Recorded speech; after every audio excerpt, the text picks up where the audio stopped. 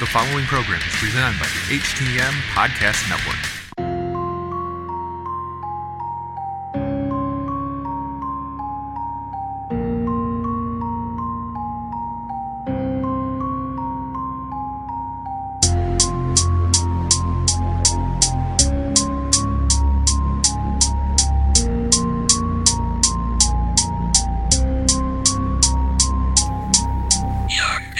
Good evening, everybody. This is Robin Nelson. And Nicole.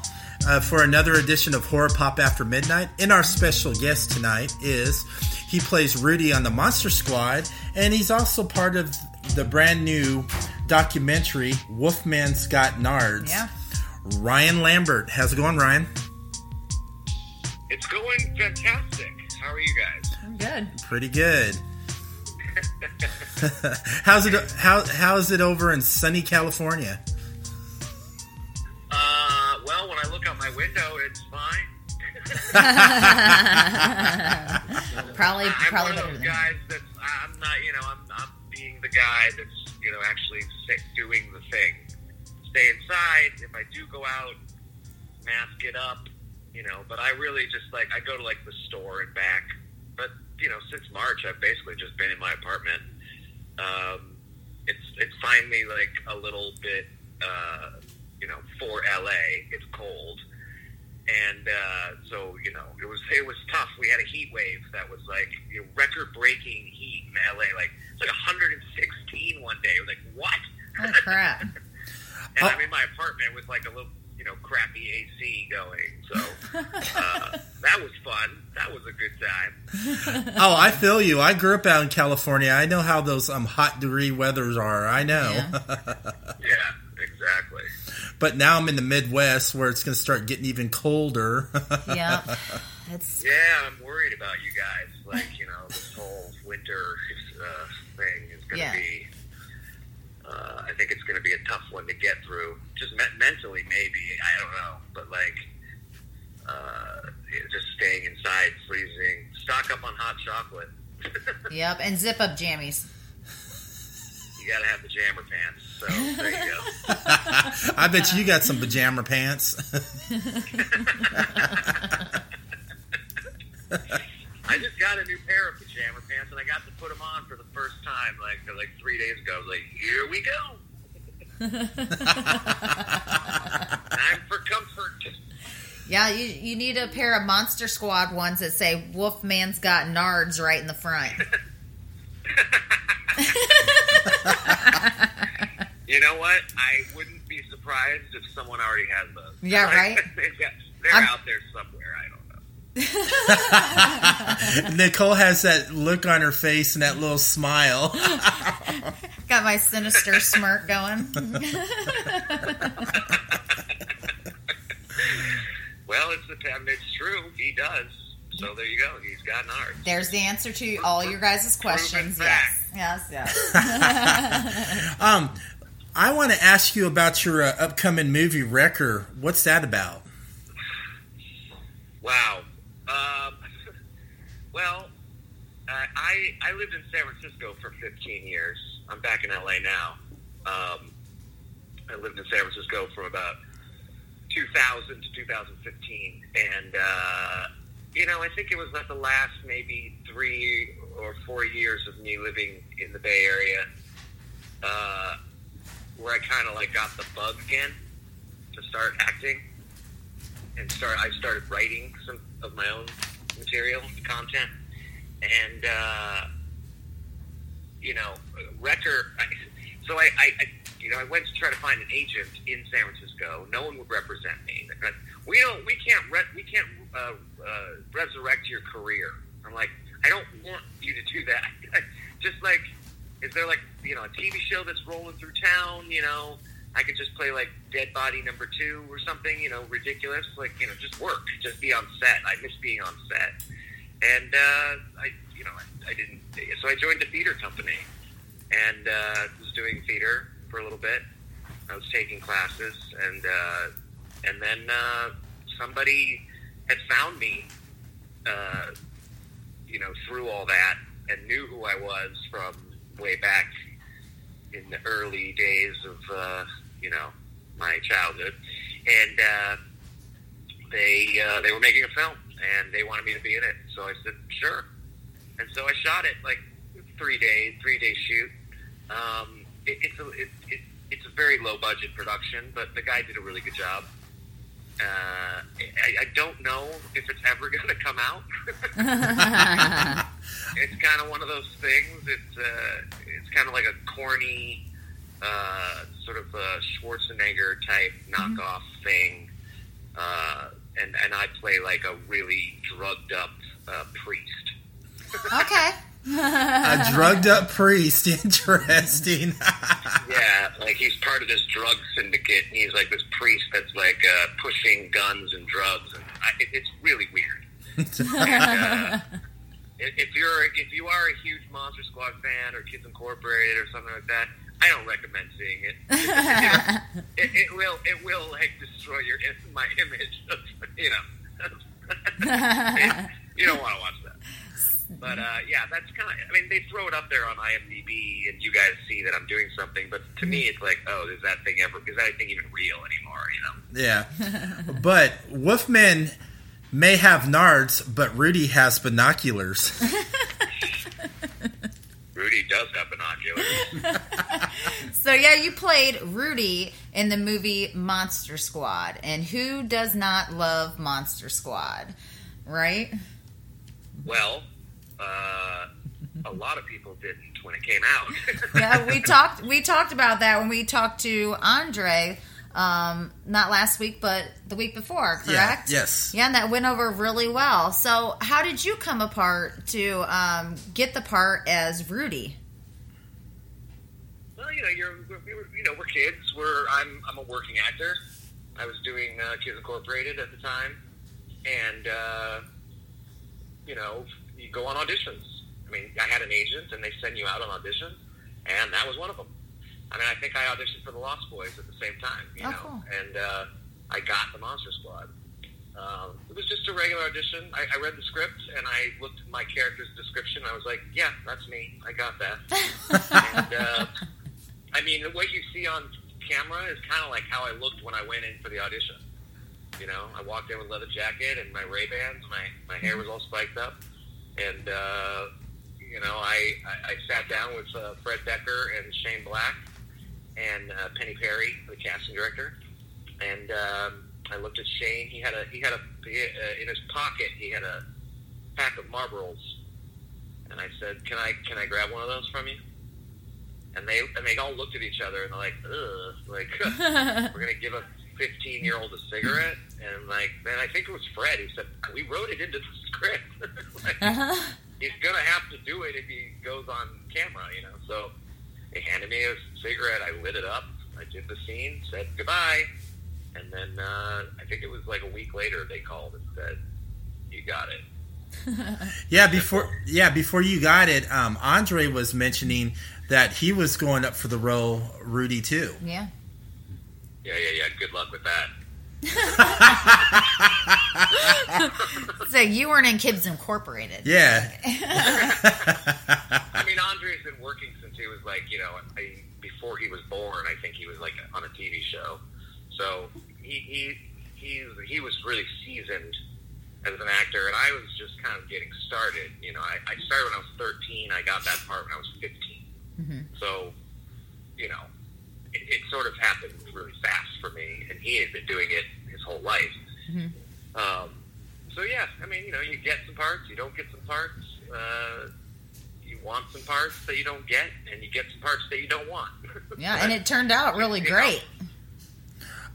Yeah, I think they called in a lot of kids just to see the kids and see where they fit in the script, and but not for me. It was I was too old to play the littler kids. Oh, I gotcha. And I was not old enough to play Dracula. So that's the part I went out for, and I got it. I think maybe Andre went in and read a few different things, and they chose him for the lead. So I think he won. I think he did fine. My friend Joe has a question for you. Okay, Joe. Hey, Ryan. How are you? I'm pretty good, Joe. How are you? Good. Thank you. Yeah, I've met you before. Thank you so much for being a part of this amazing film. My question for you is, what did you keep? I'm a B-movie actor as well, and I always keep something from the set, whether it's a shirt that I got killed off in, blood all over it. Did you keep anything like the sunglasses or anything from the film? I have the silver bullet that I take out of my pocket. Nice. Oh, that's awesome. And put into the gun. And then I had the jacket. And I was bringing it to a function, like a convention, to like show people. I was going to hang it up. If you wanted to put it on, you could check it out, whatever. Mm-hmm. And on the way back, I was in San Francisco, and I was on the train going home from the airport, and I had my bag next to me on the seat, and I fell asleep, and someone stole my bag. Oh. So whoever stole that bag has the Rudy jacket. Oh, no. I'm sure they don't know that, but I'm sorry. Whatever they did with it after that, someone has it. It exists in the world, but I don't have it anymore, which is really sad. I'm sorry to bring that up. I'm sorry to bring that up. I'm sorry to bring that up. I still have the silver bullet. It's on my dresser, and it's kind of a cool thing to have. Yeah, I wouldn't think of that. That would be a really cool one to have. And you also have your own comic book, correct? I don't have my own comic, but there's a zine called I Heart Rudy. Yeah. Mm-hmm. Yeah, I guess the cover looks like a comic book. Like the second issue looks like a comic book. Yes, it looks like a Tales from the Crypt cover. Yeah, exactly. That's an amazing thing. It's so funny to see that. Like, there's a whole zine dedicated to. I mean, the first issue was, I think, mostly dedicated to the character of Rudy, and then the second issue is more like everybody from the Monster Squad and fans.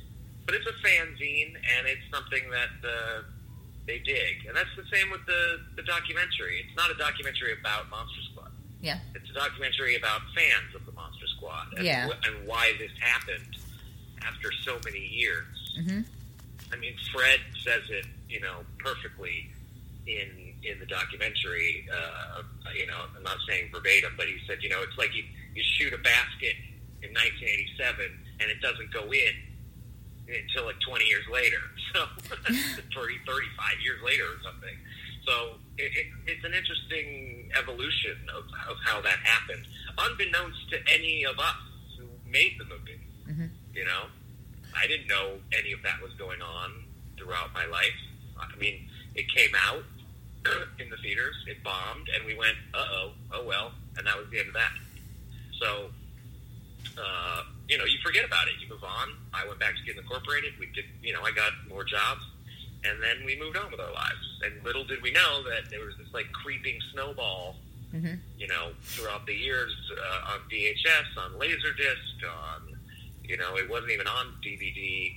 And then when Blu-ray came out, they didn't release it until like, I don't even remember, 2013 or something. And so, when we found out that all of this was happening, it was a huge shock to us. What is happening? Like, what the fuck is going on here? Mm-hmm. Like, this is crazy. So we didn't really get to, reap the benefits of any of that when we were kids, It just came out much later on that all of a sudden people knew what this film was out of nowhere. Yeah. It was very strange. But it's nice, and we love all of you for it, and it's great. And so Andre made a documentary about it. He sure did. Yeah. What do you think Rudy would be doing today? Rudy, everybody has this. I've heard this question a bunch. A lot of people are like, oh, he'd like be a mechanic, or like he's just a drunk in the back of like a garage or something. And I was like, well, maybe, he got married to Patrick's sister, and they live in the suburbs. They've got 3 kids, and he's an accountant. I don't know. He was a 15-year-old boy. I mean, who knows what happened after all that? There was no more monster hunting because we did. It already happened, so it was over. So the next day, what did they do? I don't know. Did they go back to the clubhouse? No, because it blew up. So did they go to a garage and talk about monsters more? It was kind of like the climax of the whole thing was that they actually got to do the thing that they've been studying, their lives. So after that, I don't. Who knows? I mean, what do you think? What do you want him to do? What would you want him to be now? Out looking for virgins still? I don't know. At 50 years old, I don't know if that's quite the right thing that you should do.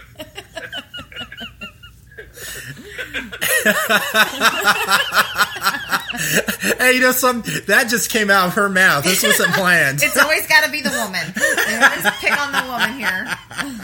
Yeah, we got to look out for you. It's like Wolfman's got NARS on the crotch. You want to see that?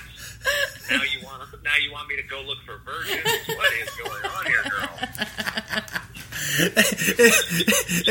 And speaking of wolves, on Halloween, she had a Halloween party, and her and her husband Pete were dressed like Pam and Teen Wolf. Yep. Oh, there you go.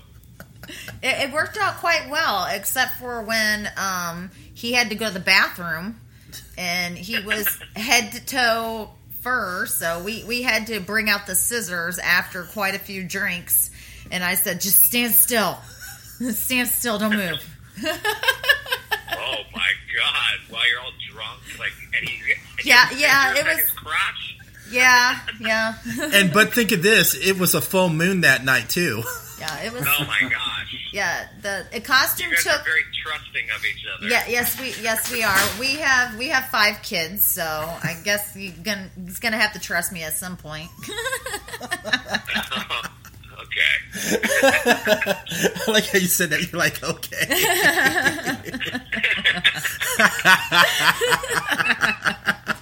This is. You got your own monster squad right there. Yeah, see? Yeah. And that's why I told Andre, what my husband said, that it amazes him how, it wasn't as big as what it was, because to him it was big. That's what got him into clubs and building the clubhouses and, grabbing a hold of that imagination that the movie swayed him towards. So, Sure. Yeah, I mean, one of the things that while we were making the documentary, those were the stories we heard over and over again. Mm-hmm. Like, when I was a kid, we were the Monster Squad, and I wanted to be Rudy, but I was actually the fat kid. And we had our own clubhouse, and we made cards, and we went out and played Monster Squad, and I was like, that's incredible. I mean, I had that too. I was Han Solo from 1977 to 1984. There you go. I was Han Solo. There was no getting around that. That was my jam. Except I was actually playing, in my room, playing a character from film that was the biggest film of all time. Right. So Monster Squad, if you really knew what that was, then you were actually in a secret club. You really were, and still are. So people don't. You know the Monster Squad, and people love the Monster Squad, and it's got a huge fan base now. But it's still a film that not many people have seen, and so it's not like a household name. Mm-hmm.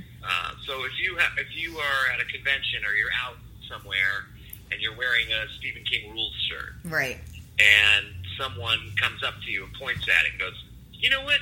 Stephen King does rule." Yeah. And you're like, no, you're not getting it. No, you're not getting it. You don't know what I'm wearing right now. Yeah. But if someone comes up to you and goes, "Holy shit, the Monster Squad." Right. They that's a club. That becomes a club. You know? Of all the conventions you've been to, have you ever had anybody come up to you wearing a Kids Incorporated T-shirt? Yes. I was gonna say that was gonna be me. Yes, I have. Every once in a while, Andre and I have like a little gag between us. Someone like, you know, someone's in line with like all like their, you know, stack of things that they want signed.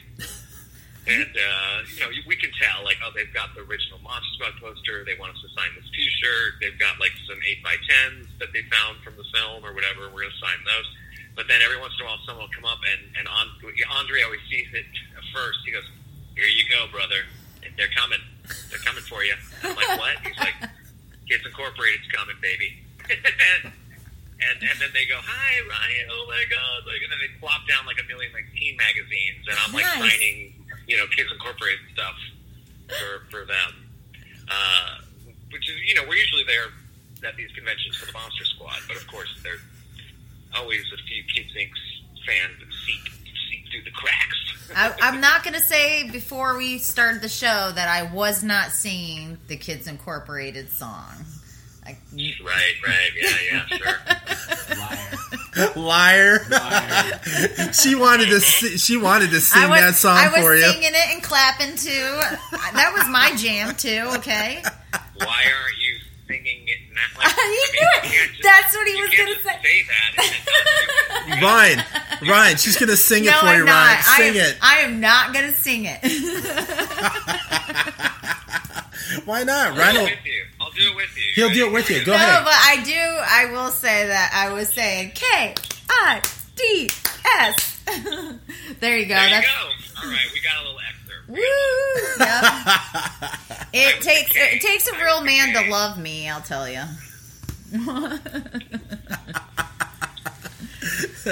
So, how was it filming this documentary? I mean, we're passing around the DVD right now, so we don't all have to buy it at one time. So We're taking our turns, like I said at the library when I had to wait for Buffy to come out on DVD, and I had to take my turn. That's my favorite show of all time. Yes, love it. See, Buffy is the best. Buffy is the second best television show ever made. I'll just say that. Oh, was it Kids Incorporated was the first? How was it made? What? Well, if you're not going to sing the Kids Inc. theme song all the way through, I'm not going to tell you what my favorite TV show of all time is. But okay, fine. we got to trade off here. You know, that's only fair. Come on, sing. I want to hear what his favorite. I am not singing that song. Nope, no, I'm not singing it. Nope. And maybe at the next party where I'm drunk, I'll make sure have you video it. Just what we need, a drunk rendition of Kids Incorporated. That's fine. Hell yeah.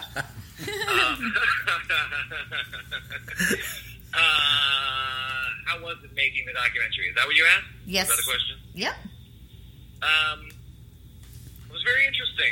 It was very interesting. I mean, you know, Andre did a lot of work on it.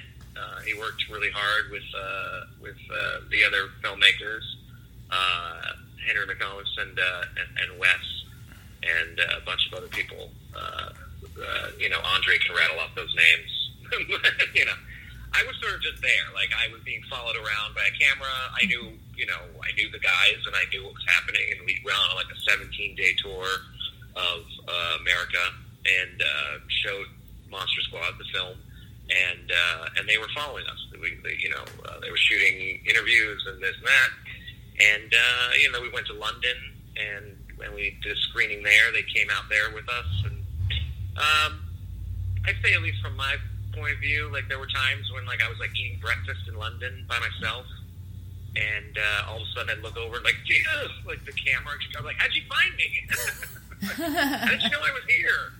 Like, oh, well, we got tips, and, like, they tipped me off, and now we're following you, and now we're going to follow you around London. I'm like, no, I want to see London alone. Like, go away. This isn't the Monster Squad. It's just Ryan going to a bar. You know, who wants to see that crap? But it was fun. It was fine. It was. I mean, you know, it's hard to, like, you know, when you're walking around London and there's a camera crew following you, and everyone's like, "Who the hell's that asshole?" You're like, you know, is that who is that? Is that like old Tom Cruise? I'm like, Tom Cruise is older than me. Yeah. I think someone asked me that. Like, are you Tom Cruise? Nice. Tom Yeah. Cruise? Yep. Have you seen a Tom Cruise movie? I look nothing like Tom Cruise. Are you a movie star? No, go away. We're shooting a thing. Get out of here. But as far as like I mean, obviously the best part about the film is looking at the fans and seeing the fans and shooting the fans, and it never stops. Like you just could film them for days. That was the best part about it. Yeah. Like we didn't have to like search the world for fans of Monster Squad. We just went to one of these conventions, and then we'd say, "Hey, do you mind saying a few words on camera?"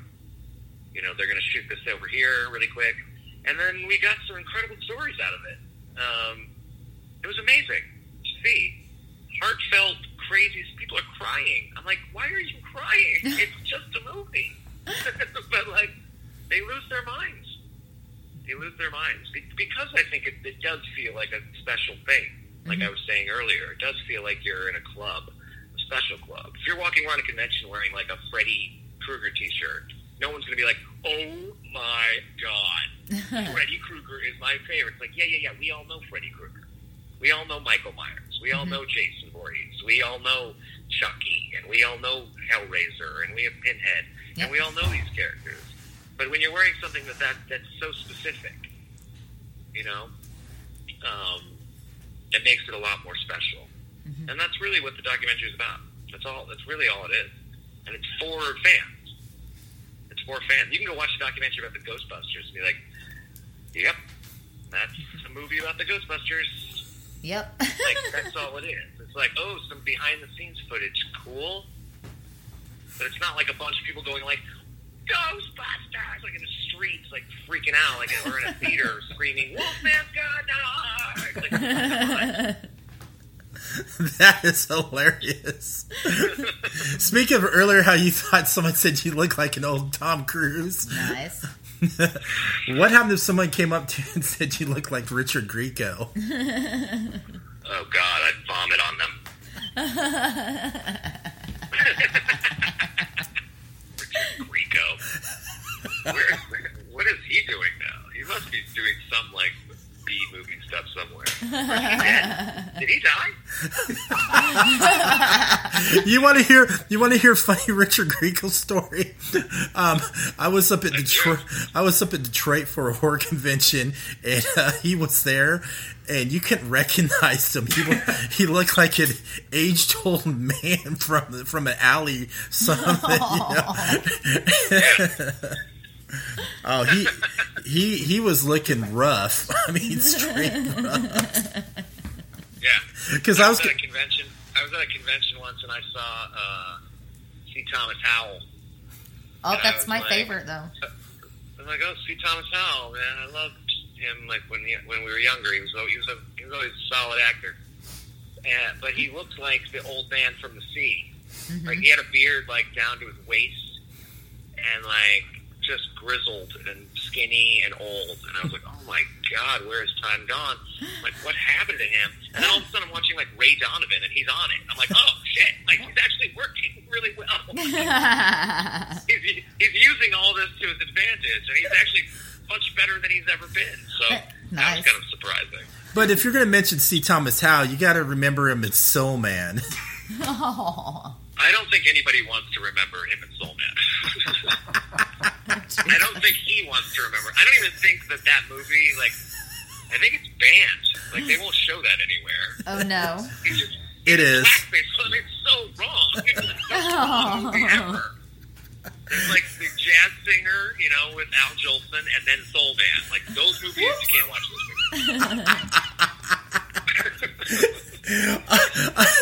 I got a question for you.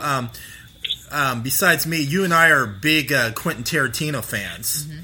Sure. And you got to go to Quentin's theater to go see Once Upon a Time in Hollywood.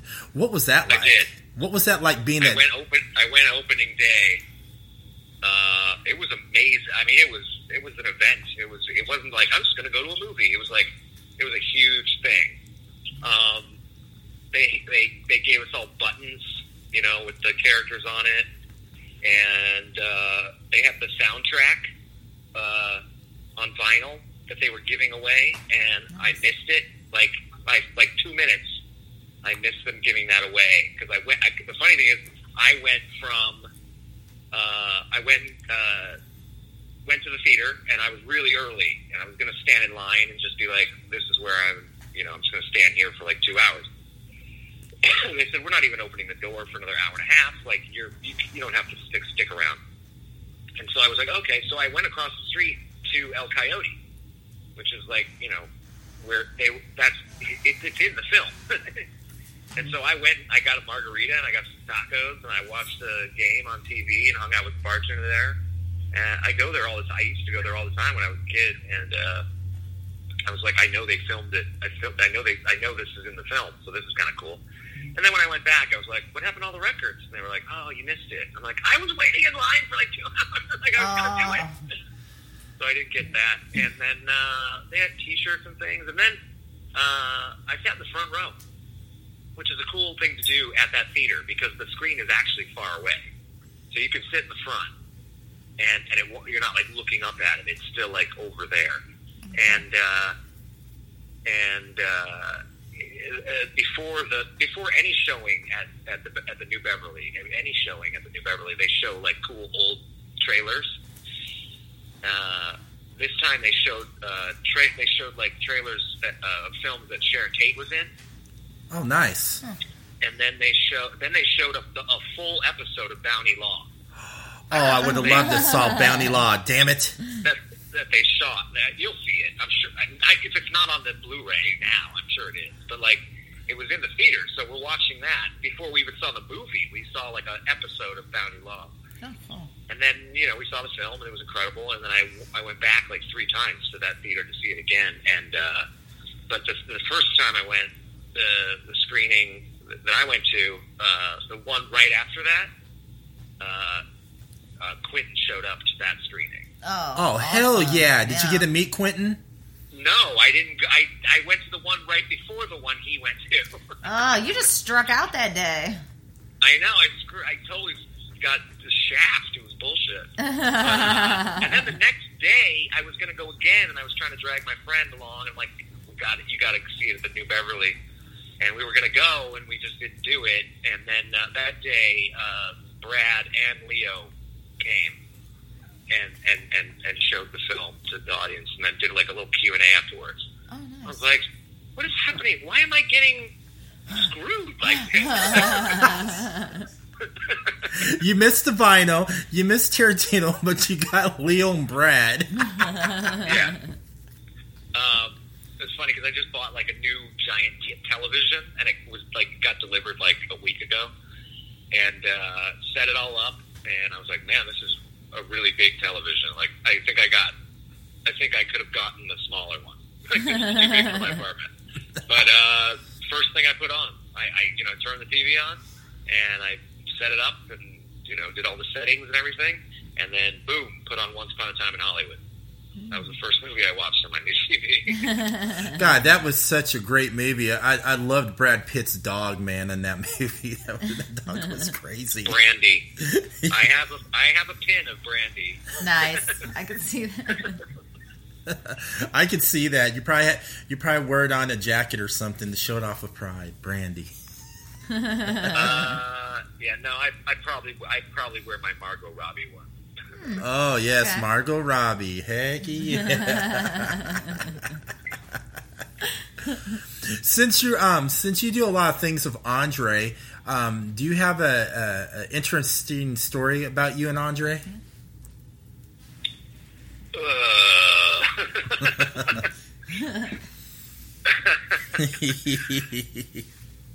I will say that one of the things that was really interesting was we before COVID and all this went down.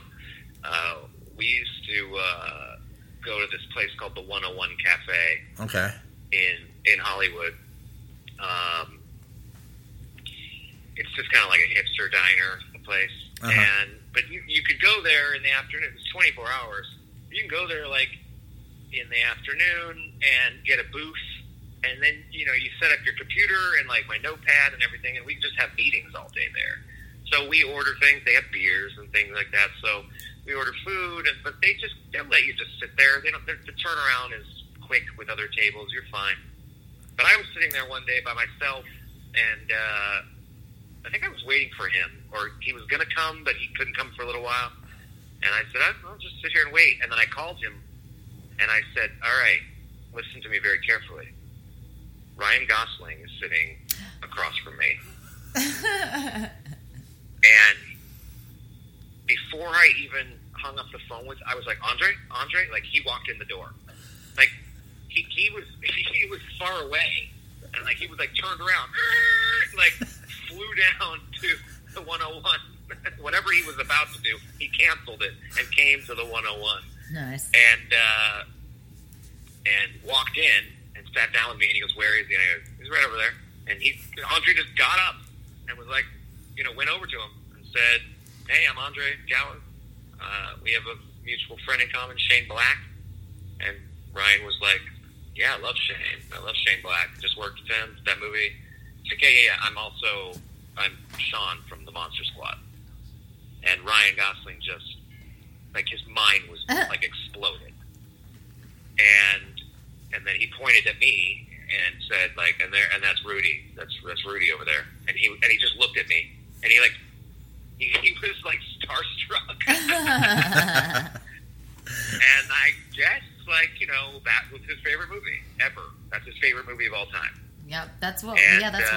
That's why he worked with Shane Black, because of the Monster Squad. That's awesome. And so Andre was basically saying, like, we're doing a documentary. Will you be in it? And he said yes. He was like, if I'm available, I'll do whatever you want.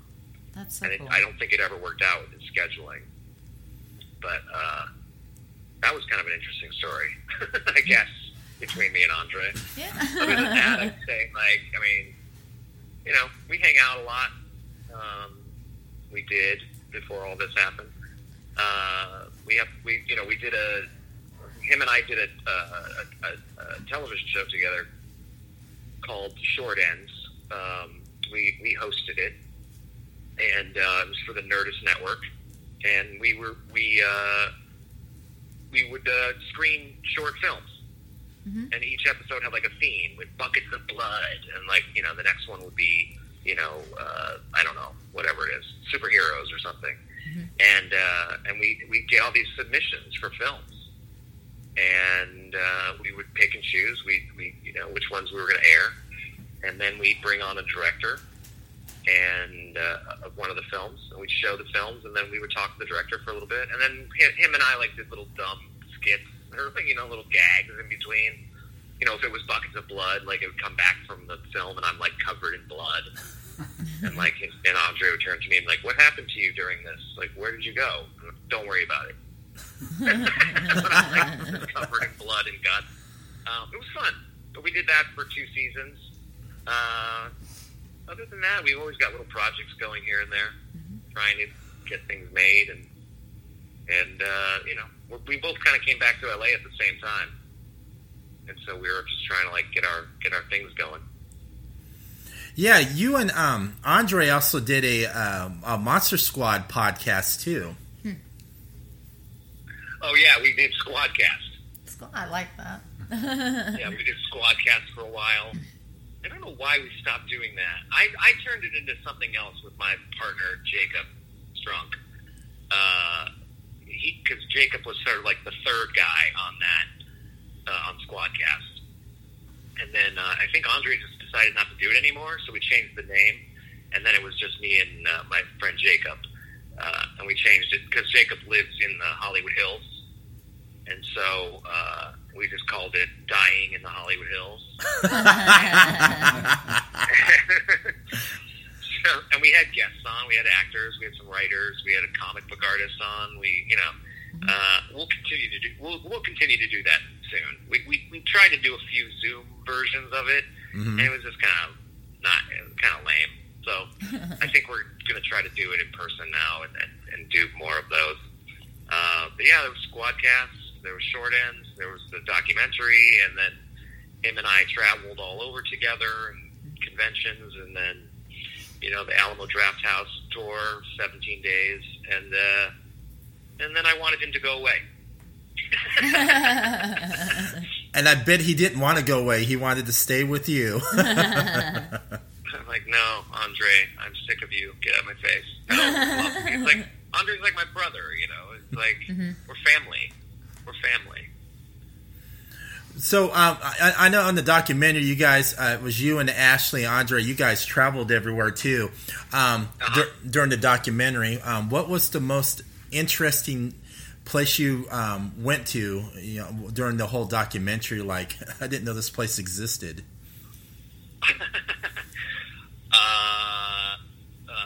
New Braunfels, Texas was very bizarre.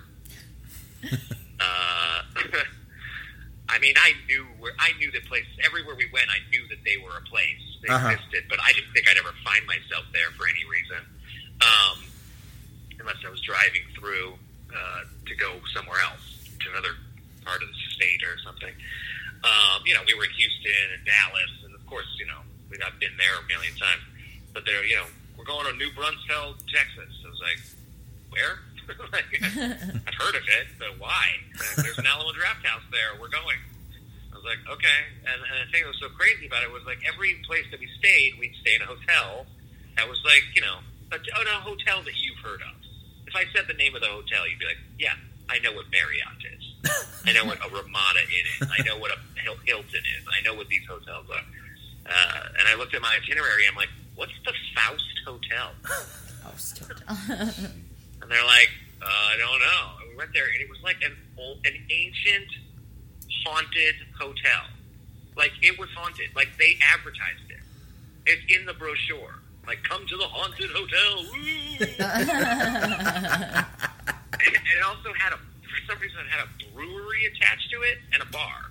Okay. Like, they made their own beer, Faust beer. It's very strange, bizarre. I mean, it was totally right at my alley. I loved it. I'm like, oh my God, I would have picked this place to stay. I was somehow going to New Braunfels for not this. But we went there, and I got my key to the room, and I went up to my room, and the door was open. It wasn't even locked, and I was like, oh, what's going on here? And I walked in, and it was like, it's like huge room, and it had a bedroom and like its own kitchen and the whole thing, and I was like, did we all get this? Did we all get one of these? So I went down to Andre's room, and I'm like, dude, and I looked in, it was literally like a closet. Like a bed. Like the door hit the bed, like when you walked in. Like, wow. It was so tiny. And I said, I don't know what happened. Like, they gave me this room, and I was in there, like, I had my luggage out, and I had taken some of my clothes out, and my bathroom stuff, and I was in this room. And I went down to the front desk, and I said, just out of curiosity, why did I get this room? And they're like, ooh, that's not your room.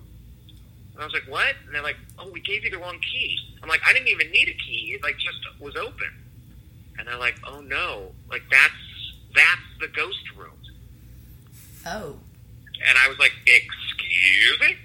They're like, that's the room. That, like, people, we show that room to people, like, as an extra, you know, little thing. You know, if you want, like, a little tour of the hotel, that's like, and this is where the ghost is. And I was like, oh, my God. Okay. And they're like, no, you have to move out of there. And I'm like, first of all, I'm not going back in there to get my stuff alone. So, like, I need, like, the whole, like, the camera crew came with me, and I'm, like, packing this up, and I went to my room, which was identical to Andre's. It was, like, a little tiny thing. But I was terrified.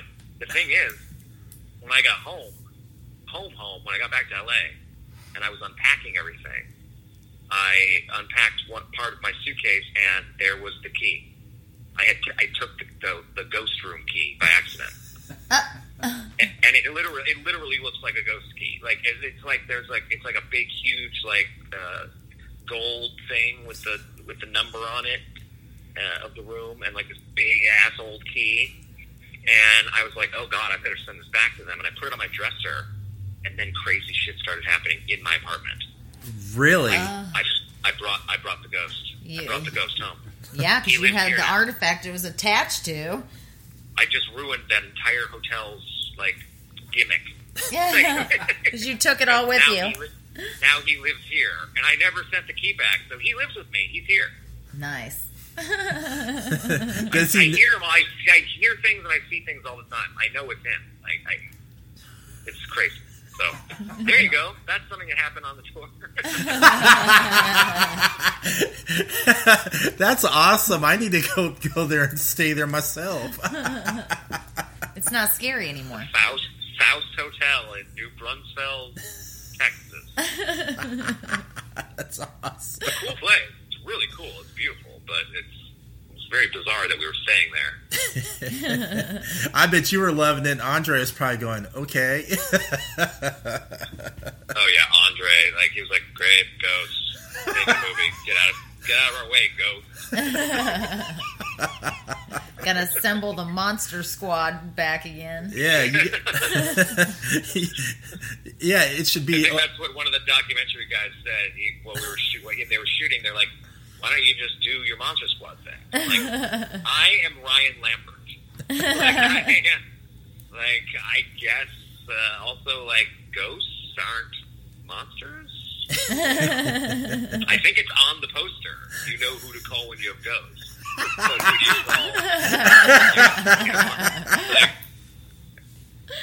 you call? Call fucking Dan Aykroyd. See what he's up to.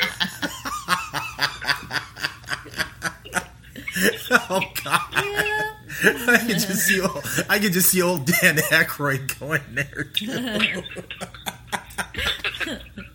That's fucking hilarious. You just run into him in the lobby, just look at each other and just nod. Yeah,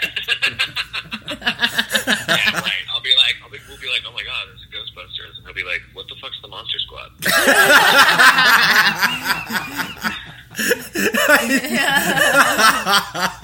Who are you gonna call is bullshit?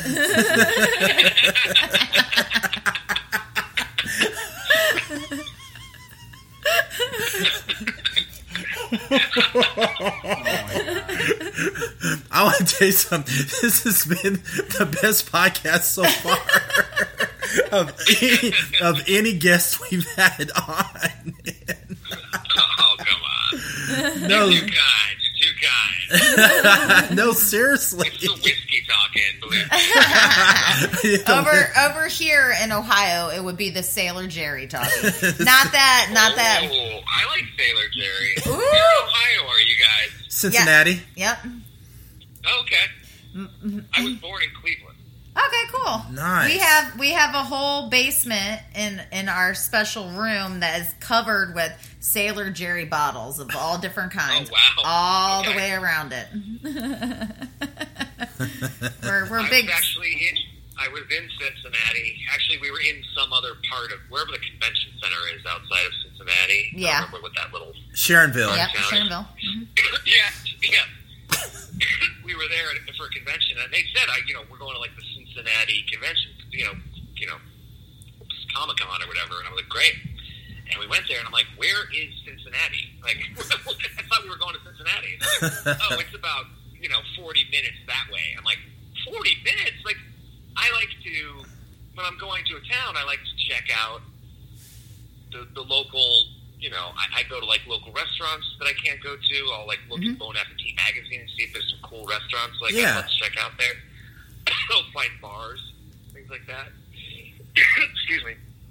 And I picked out all these places, and I'm like, how am I getting there? And I finally just said, I'm just going to take a car. It's called an Uber, and they took me and my girlfriend at the time to the city. Mm-hmm. And we went to all these restaurants, and we went to this bar I wanted to go to really bad. Walked into a bar, sitting there, total dive, can't remember the name of it, and out of nowhere, a bar fight, like a full bar room ball fight, not just two dudes, like 7 people, like beating the shit out of each other. And the bartender looks at me, he's like, "Welcome to Cincinnati." Yeah, I was just gonna say that. I was gonna say that too. That's true. You like, see that. No shit. I was like, oh yeah, it's like this all the time. I was like, cool. Move here. This is awesome. See, yeah, next time Not you even come call the around, cops. yeah. They'll just beat the shit out of each other until it's over, and they'll leave. Yeah, it's cool. Yeah, I see this shit every day. It's cool. Yeah. Exactly. Yeah. So anyway, I love Cincinnati. I love seeing places like that. You know, it's like you think about it, and you're like, oh, I'm going to St. Louis. Ugh, what the fuck is in St. Louis? And then you go and you go out and you see the people, and you see the nightlife, and you see the you know I've even found people always like ripping on the South.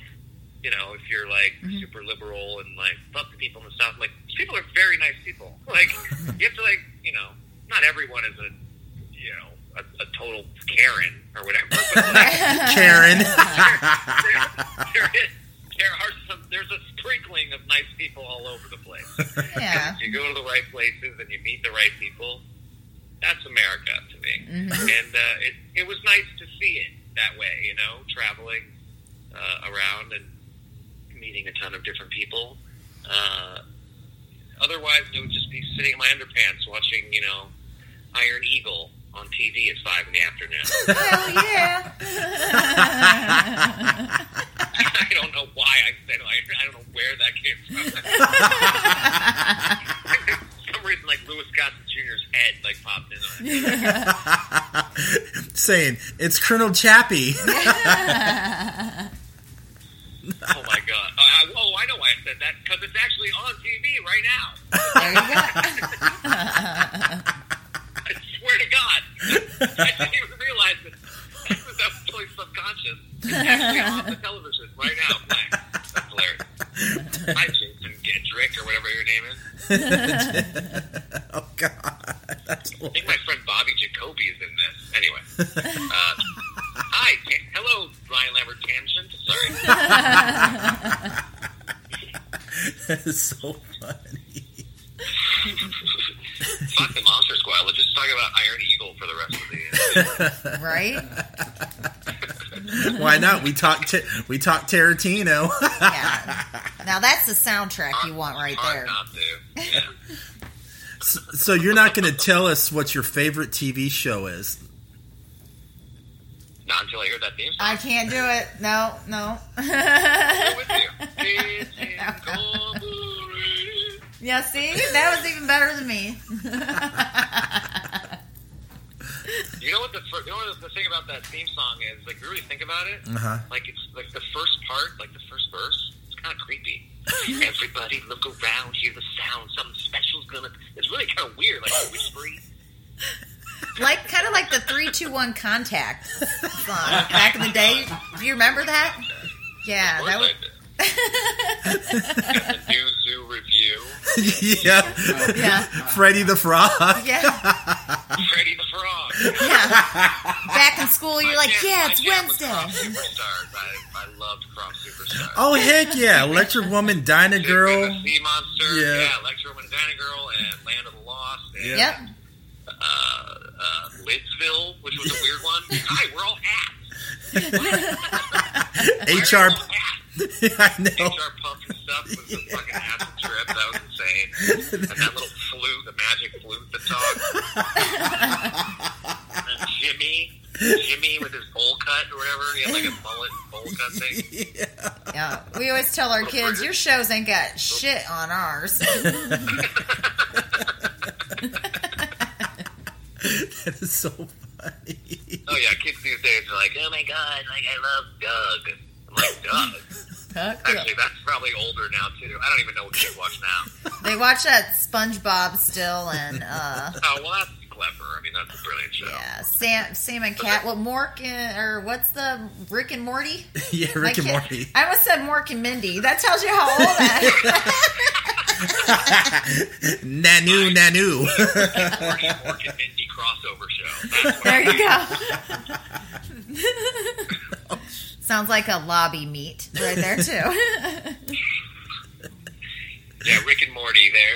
But I still feel like that's a little more adults, right? Like that's like more for adults. God, now I feel like a bad parent. All right, thanks. Put you in front of this drinking, burping scientist. Yeah. In the morning, and he's going to swear, and he's going to say crazy shit, and like the morals are terrible. We're coming up with something here. It's Dan Harmon. I mean, the guy's a giant pipe piece of shit. You know, self-proclaimed. He knows it, you know. He's a genius, though. He's really funny. I love that guy. Yeah, Anyway.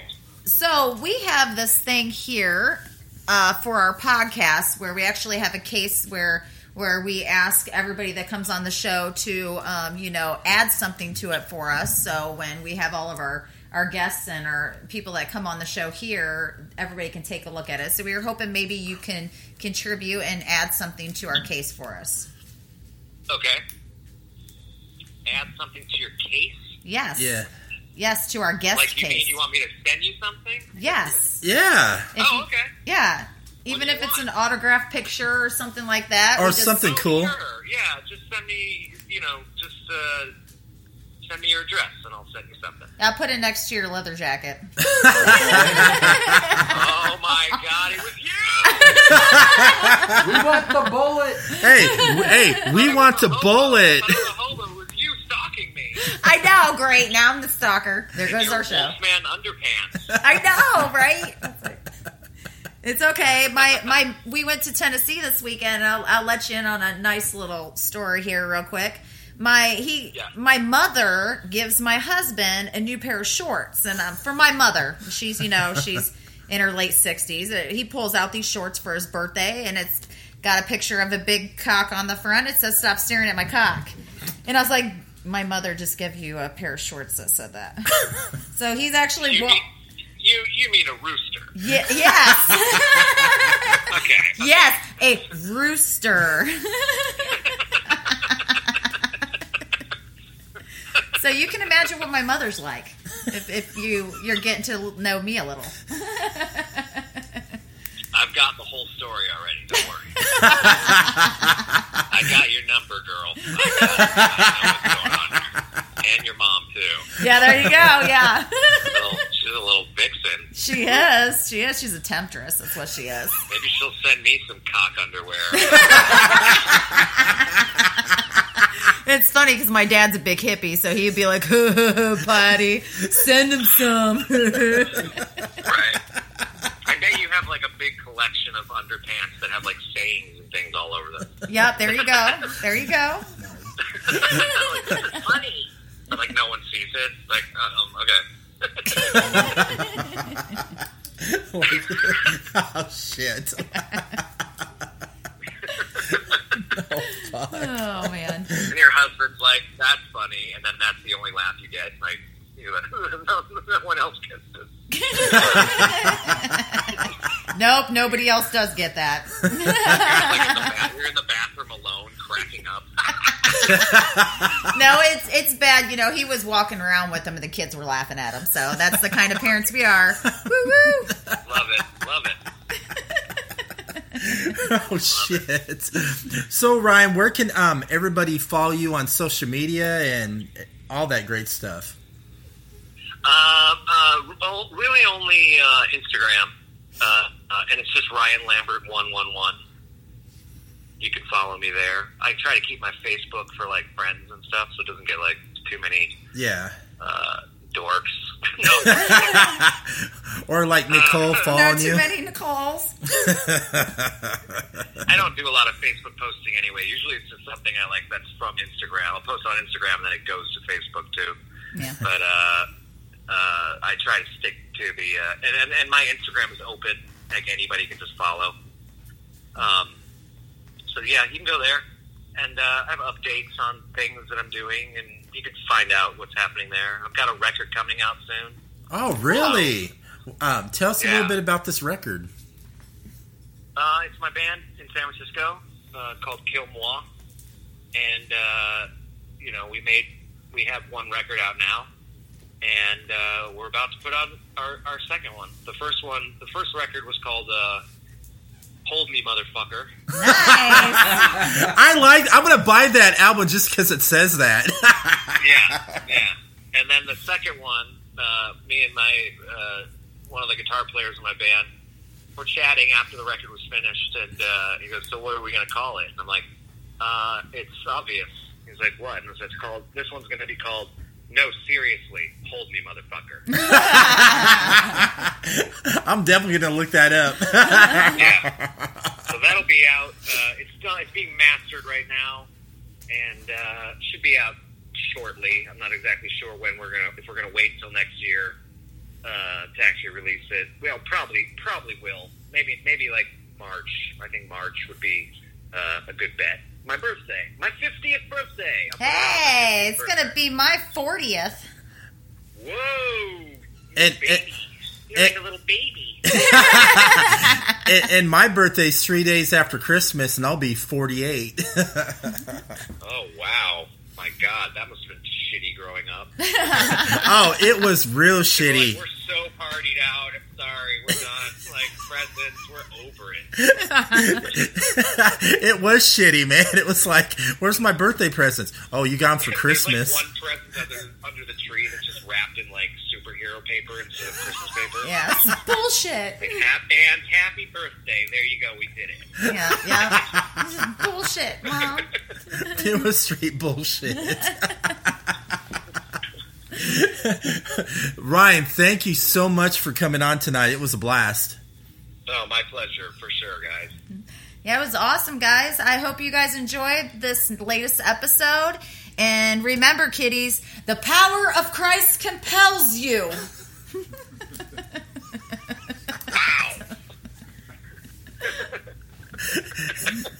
You liked that, didn't you? Is that how you end every episode? With a new quote. Yes, we do. We end every episode with a different quote. Yes.